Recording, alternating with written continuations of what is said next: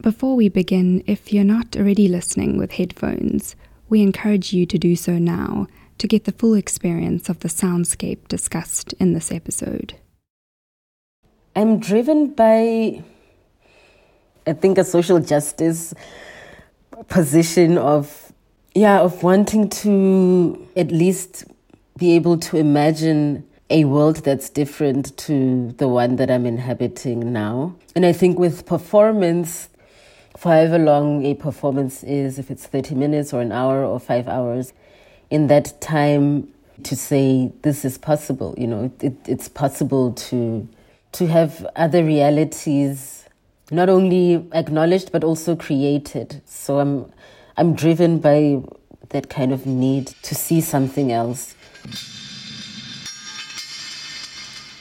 My name is Donna Kukama, and I'm a visual artist working predominantly in performance, but I also produce works, texts, videos, sound pieces. Performance is the lens through which I kind of view and interpret the world, but the outcomes can be in any form or shape.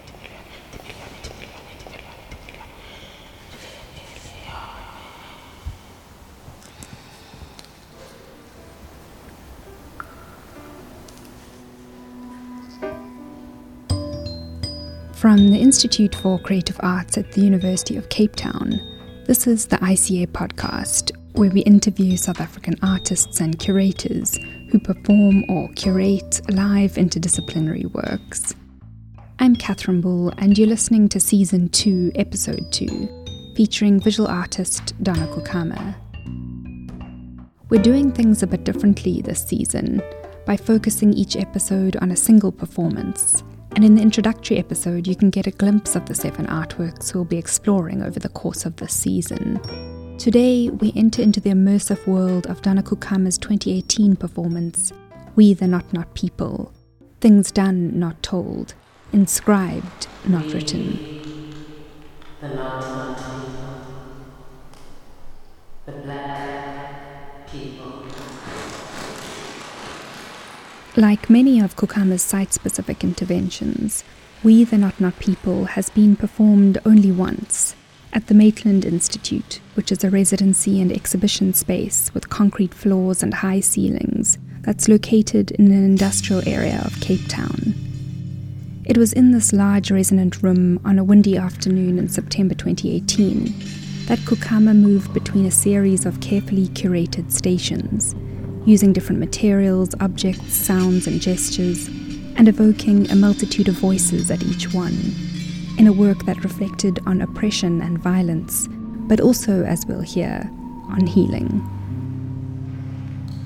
A litany for survival. For those of us who were imprinted with fear. We the Not People is part of a broader, ongoing body of work that Kukama calls a history book for those who absolutely need to be remembered. It's a history book that's not limited to physical texts or a fixed chronology, but takes the form of performances, interventions, and installations. And it began from a very South African context, which had to do with monuments. Yeah, so I began questioning, whose memories are preserved, how they're protected. And for a while, I was kind of working counter monuments. But when the history book began, which I'm working on, it was for me a shift from countering, but to rather say, well, how can we remember, and how is it that we want ourselves to be remembered? What would a memorial look like? And performance art became a sort of interesting way to think about history. Kukama's ephemeral history book began in 2015 by looking at singular and collective experiences of violence and oppression inflicted on Black and Indigenous bodies. And since then, it's unfolded as a series of non-chronological chapters, like Chapter C, The Genealogy of Pain, performed in Sao Paulo in 2016. Chapter Y is Survival Not Archival at the South African National Gallery in 2017. And Chapter Q, Dem Shortfalls, in Amsterdam in 2017 and 2018. We the Not People is titled differently, because it was conceived not as a chapter in the book, but as a kind of cover for the history book. What I was interested in was how it was an experiment on how the book could be held together. So it includes moments, or it references moments from previous chapters. So it was really like, what does a book cover for a book that speaks about these things look like? In today's episode, Donna Kukama explores how she began to answer this question through the process of conceptualizing and then realizing we the not people. But we began with the question of naming and belonging. My full name is Boitumelo Donna Kukama. Boitumelo was a name that I got from my grandfather, and it means a mix of joy and contentment. Donna was, in fact, a nickname that my grandmother used to refer to me. Apparently, there was a soap opera that she enjoyed watching, and one of the characters was Donna. So then when she would play with me, she would sort of like use the name, and it just stuck eventually. My grandmother was one of the sweetest and strongest people I know.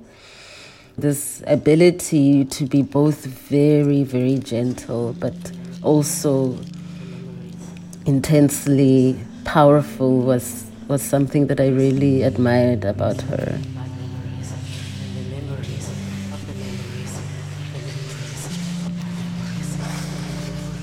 I grew up I was born in Mafikeng in the Northwest, and this was also during apartheid, so it was a homeland called Buputatswana. I went to primary school there and then sort of moved to Rustenburg. And from that point, I moved to many different schools, mostly boarding schools across the country. I had always been interested in art, and I had always sort of thought of myself as a creative person.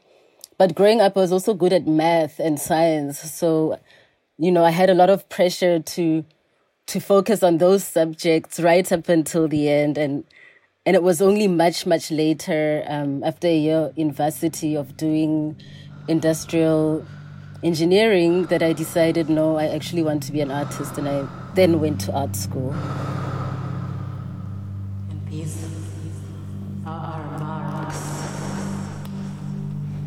Growing up in different places or going from one school to the next really allowed me to learn how to quickly adapt to space and to really, I think, always consider context.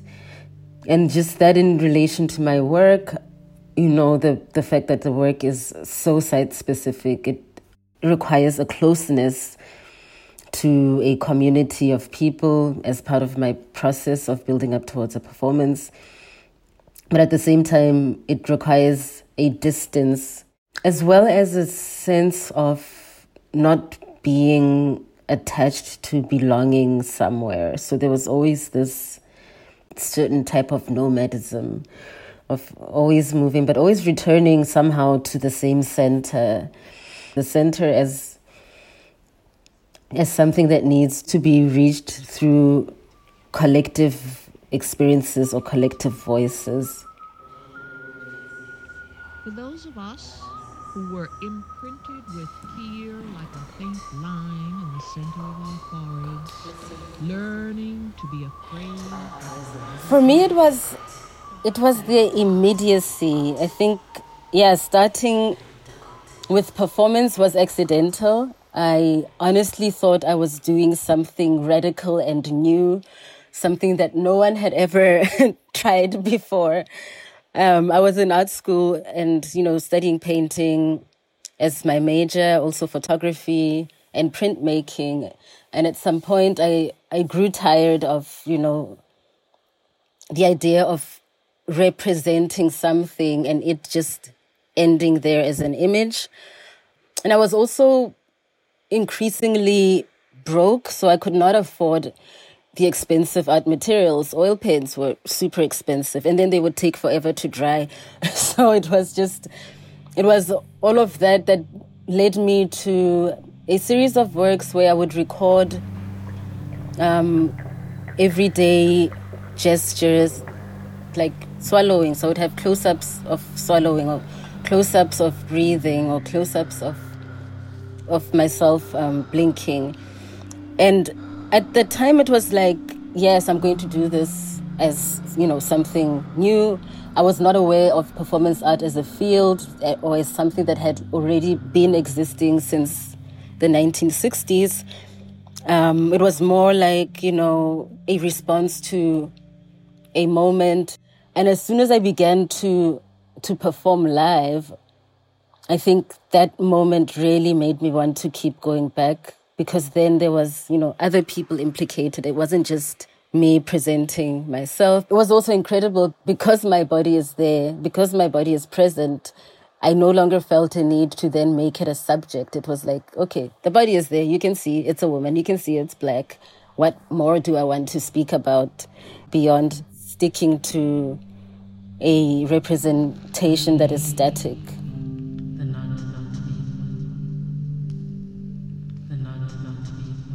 We the not people, it definitely is looking at multiple oppressions, but it shifts between like moments of histories of oppression to also kind of moments of celebrating, especially artists and writers who are Black women. For all of us, this instant and this triumph, we were never meant to survive. So as people enter, I'm a little bit off center of the room. I am sitting on a very small, what looks like a shipping container. It's a wooden box, but definitely used for transporting goods or materials. There's a microphone in front of me and a musical stand with a book.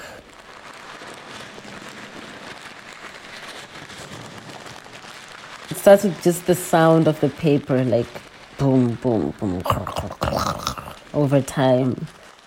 And then once people have arrived, then I begin to read from the musical stand a series of sentences. We, the not people.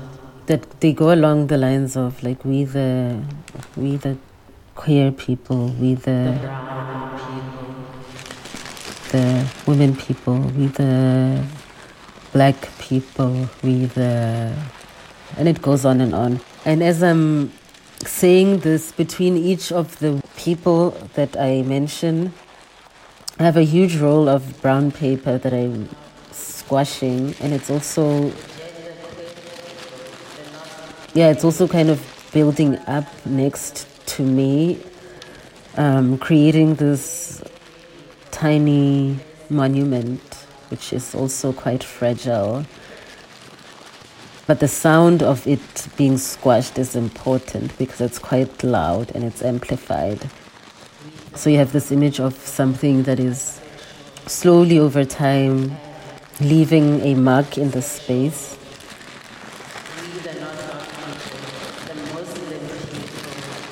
But very loud and echoing after each of these people are mentioned.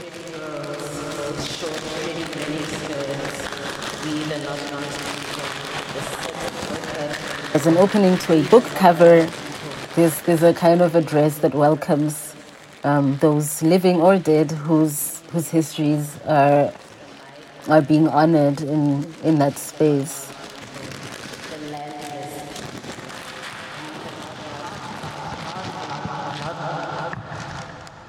People that don't count.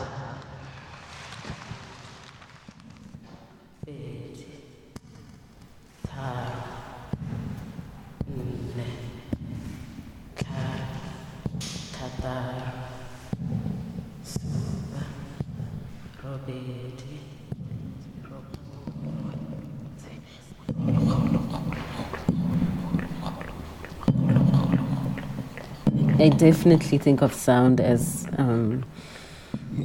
a way to embody presences or absences, maybe more absences. Firstly, it's the idea of the body, right? The absent body being embodied by sound, and then secondly, it's also the sound as a language that, where like spoken language just fails, where there aren't even enough words to express a certain experience or feeling, because it's just beyond what is okay for humans to go through. So sound also comes in as an expanded language for speaking of the unspoken.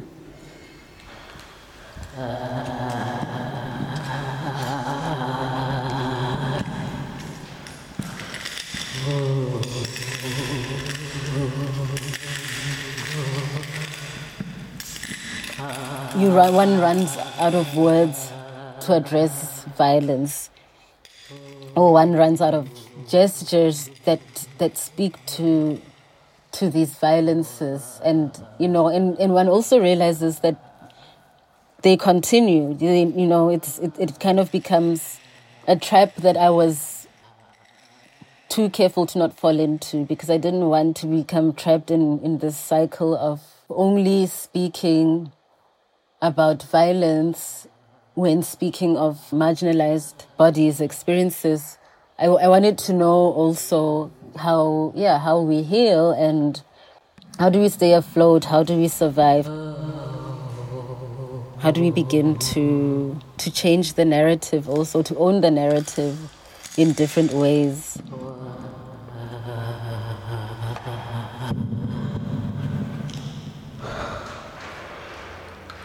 And the memories of our memories.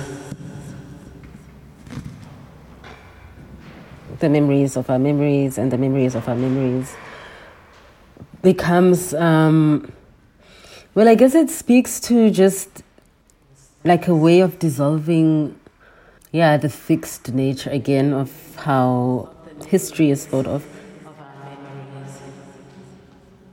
This idea of chronology, things beginning at one point and sort of being written in a timeline that is linear.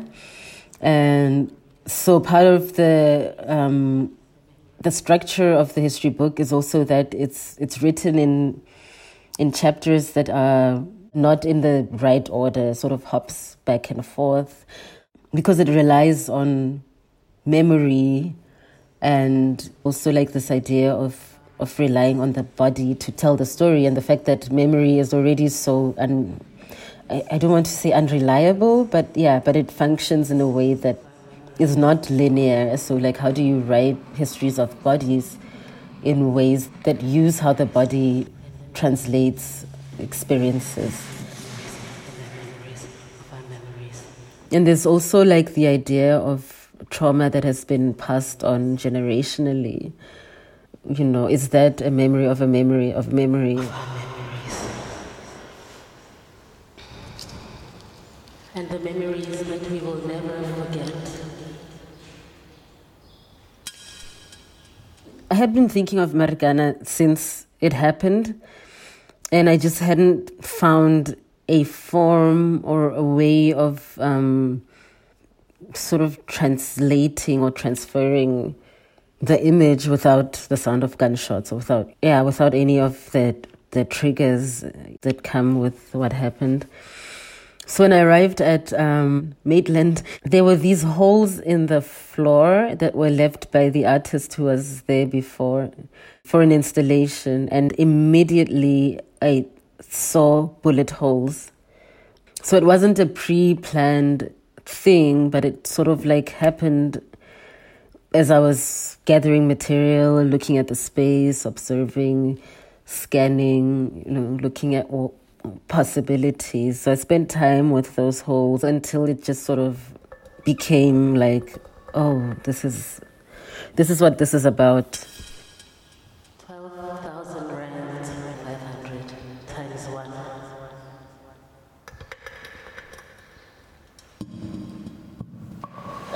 I wanted to kind of think of what a memorial would look like for the miners who had been murdered in Marikana for asking for a pay raise of 12,500.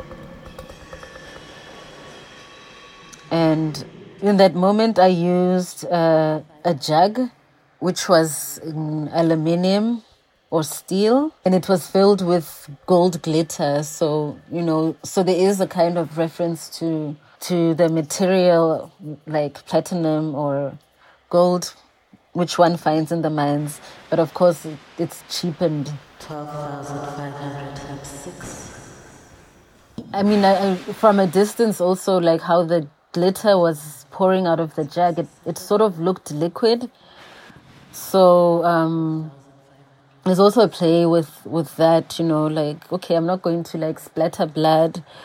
I'm more interested in how other materials can transform to tell stories that maybe they were not made or intended to do. So yes, the glitter being both a kind of a material that closes the holes, a material that can float upwards when I blow air into it. It kind of like lifts, like one would imagine a spirit to lift out of a painful situation. 23. 12,500 times 24. 12,500 times 25. 12,500 times. I'm also listing the number of miners that had been killed, murdered by the government. 1 times 1,000, and 2 times, and 3 times, and 4 times 12,500. I mean, even the act of going back and doing this calculation repetitively becomes exhausting for myself, because after each number I have to blow. So it's also like, this idea of a kind of physical repetitive labor that is not valued at all. Yeah, and it was important that going to this little hole and blowing in it becomes part of the way in which that story is told. And in the end, I think I have the whole amount, which is only 1,000,000-something rands. Yeah, how these lives were just undervalued in ways that are unimaginable. A couple of bodies erased and 500,000 rands saved. Yeah, and the repetition and the duration of that moment for me was really important. It was important that I don't rush, but also that I don't re-represent this constant image that we are faced with of black, brown, indigenous bodies violently splattered. And for me, that kind of ritualistic repetition and coming back to the number over and over again over a period of time became a way to hold the silence of the moment, to demand a silence for that moment.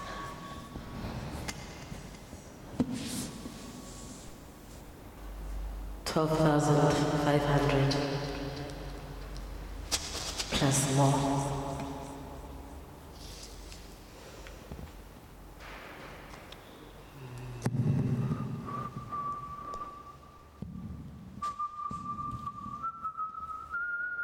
I was interested in what happens when the question of death is addressed with breathing. But then the sound of breathing was not enough. So it was like, okay, maybe whistling. So the breath is also making a sound at the same time. It's a song that's often sung in protests in South Africa, and it's been sung for the longest time. Its title is Senze Nina, What Have We Done? And after asking over and over again, what have we done? Then the song kind of shifts and says, our only sin is our blackness. Taking out the lyrics, it kind of opens up all the other spaces and people that have been referenced. It doesn't say, what have we done? Our only sin is being black, but it's just our only sin is being, basically. And the rest is a blank.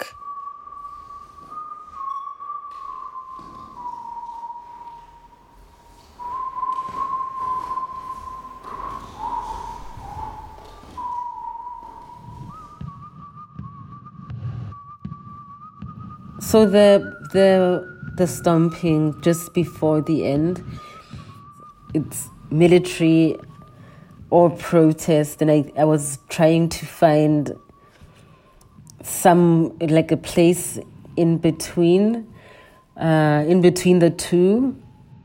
I didn't want to jump doi doi because that's then very definitely protest, and I also didn't want to march military style. I'm not interested in being in perpetual protest. I'm also just can't be stuck fighting all the time. So where do we imagine a different place? A litany for survival. For those of us who were imprinted with fear, like a faint little line in the center of our foreheads, learning to be afraid with our mother's milk. For by this weapon, this illusion of some safety to be found, the heavy-footed hoped to silence us. Audre Lorde was there, Bell Hooks was there, Grace Jones, and a couple of others that kind of had to be strategically placed to lift the space again, because like I said, I was at a point where I was no longer interested in only stories of oppression, but finding ways in which the history book can float between trauma and healing. When we are loved, we are afraid love will vanish. When we are alone, we are afraid love will never return.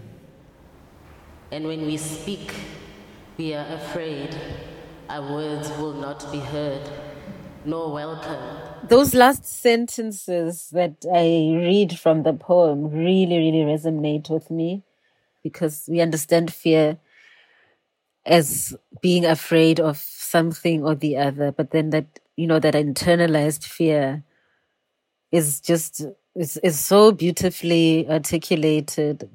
The fear of even doing well, the fear of being in a good place, the fear of not being in a good place. I find there's a realness about the words in that poem that I feel are part of many people's reality. People that I've worked with in making this book. But when we are silent, we are still afraid. So it is better to speak. Remembering we were never meant to survive.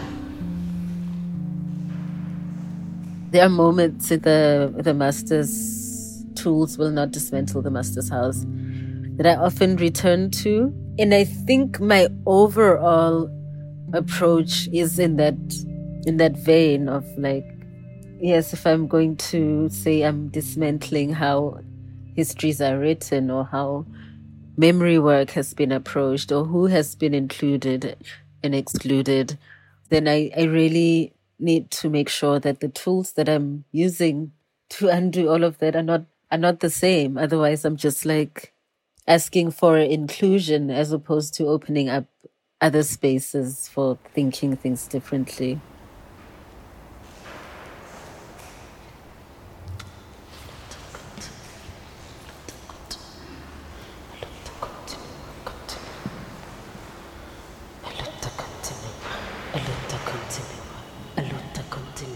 I wanted to end in a way that felt like it was not an end, but a continuation.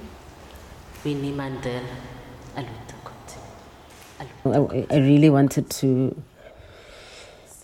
have not a tadam, the end, because nature of the work is to acknowledge that, there is no closed historical book. And the material was copper leaf and gold leaf.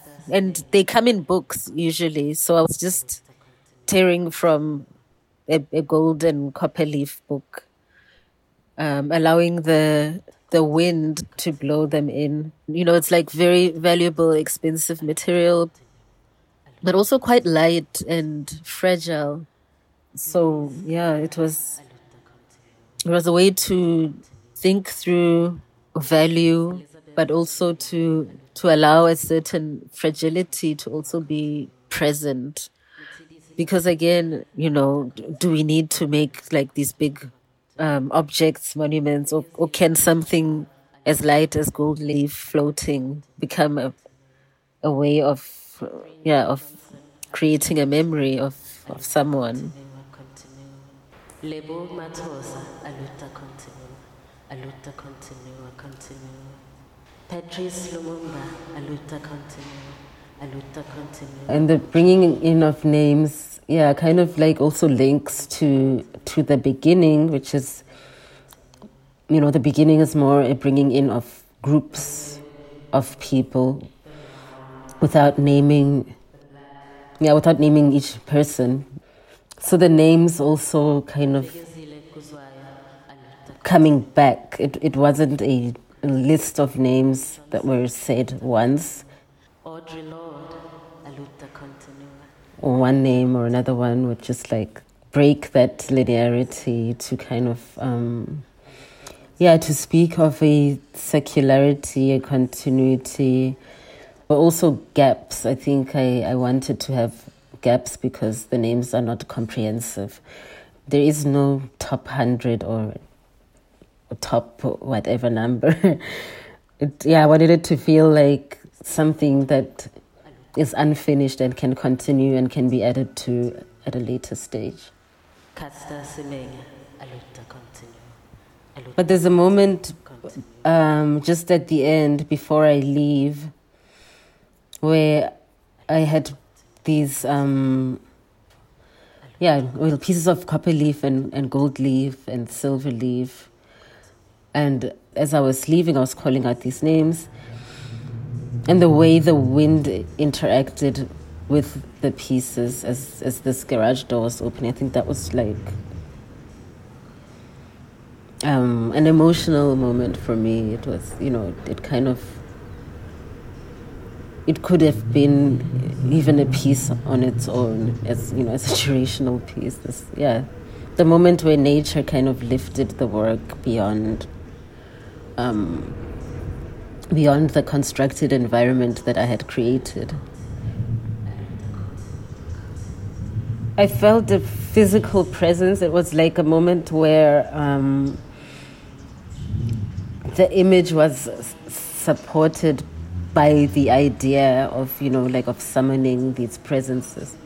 It almost felt as though they were all kind of saying, we are here. We are here, we are here, we are here.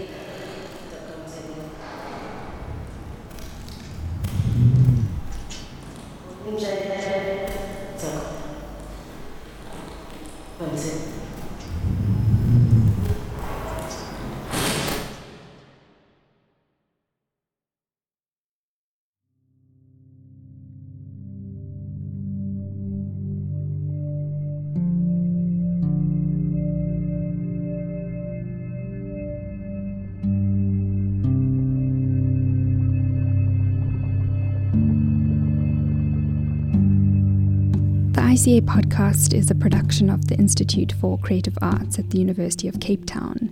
It is produced and edited by me, Catherine Bull. Music in this episode features Smooth Stone and Capilla by Blue Dot Sessions. Join us on Wednesday the 22nd of December for the third episode of Season 2, featuring performance artist, writer and cultural worker Kopano Maroja. See you then.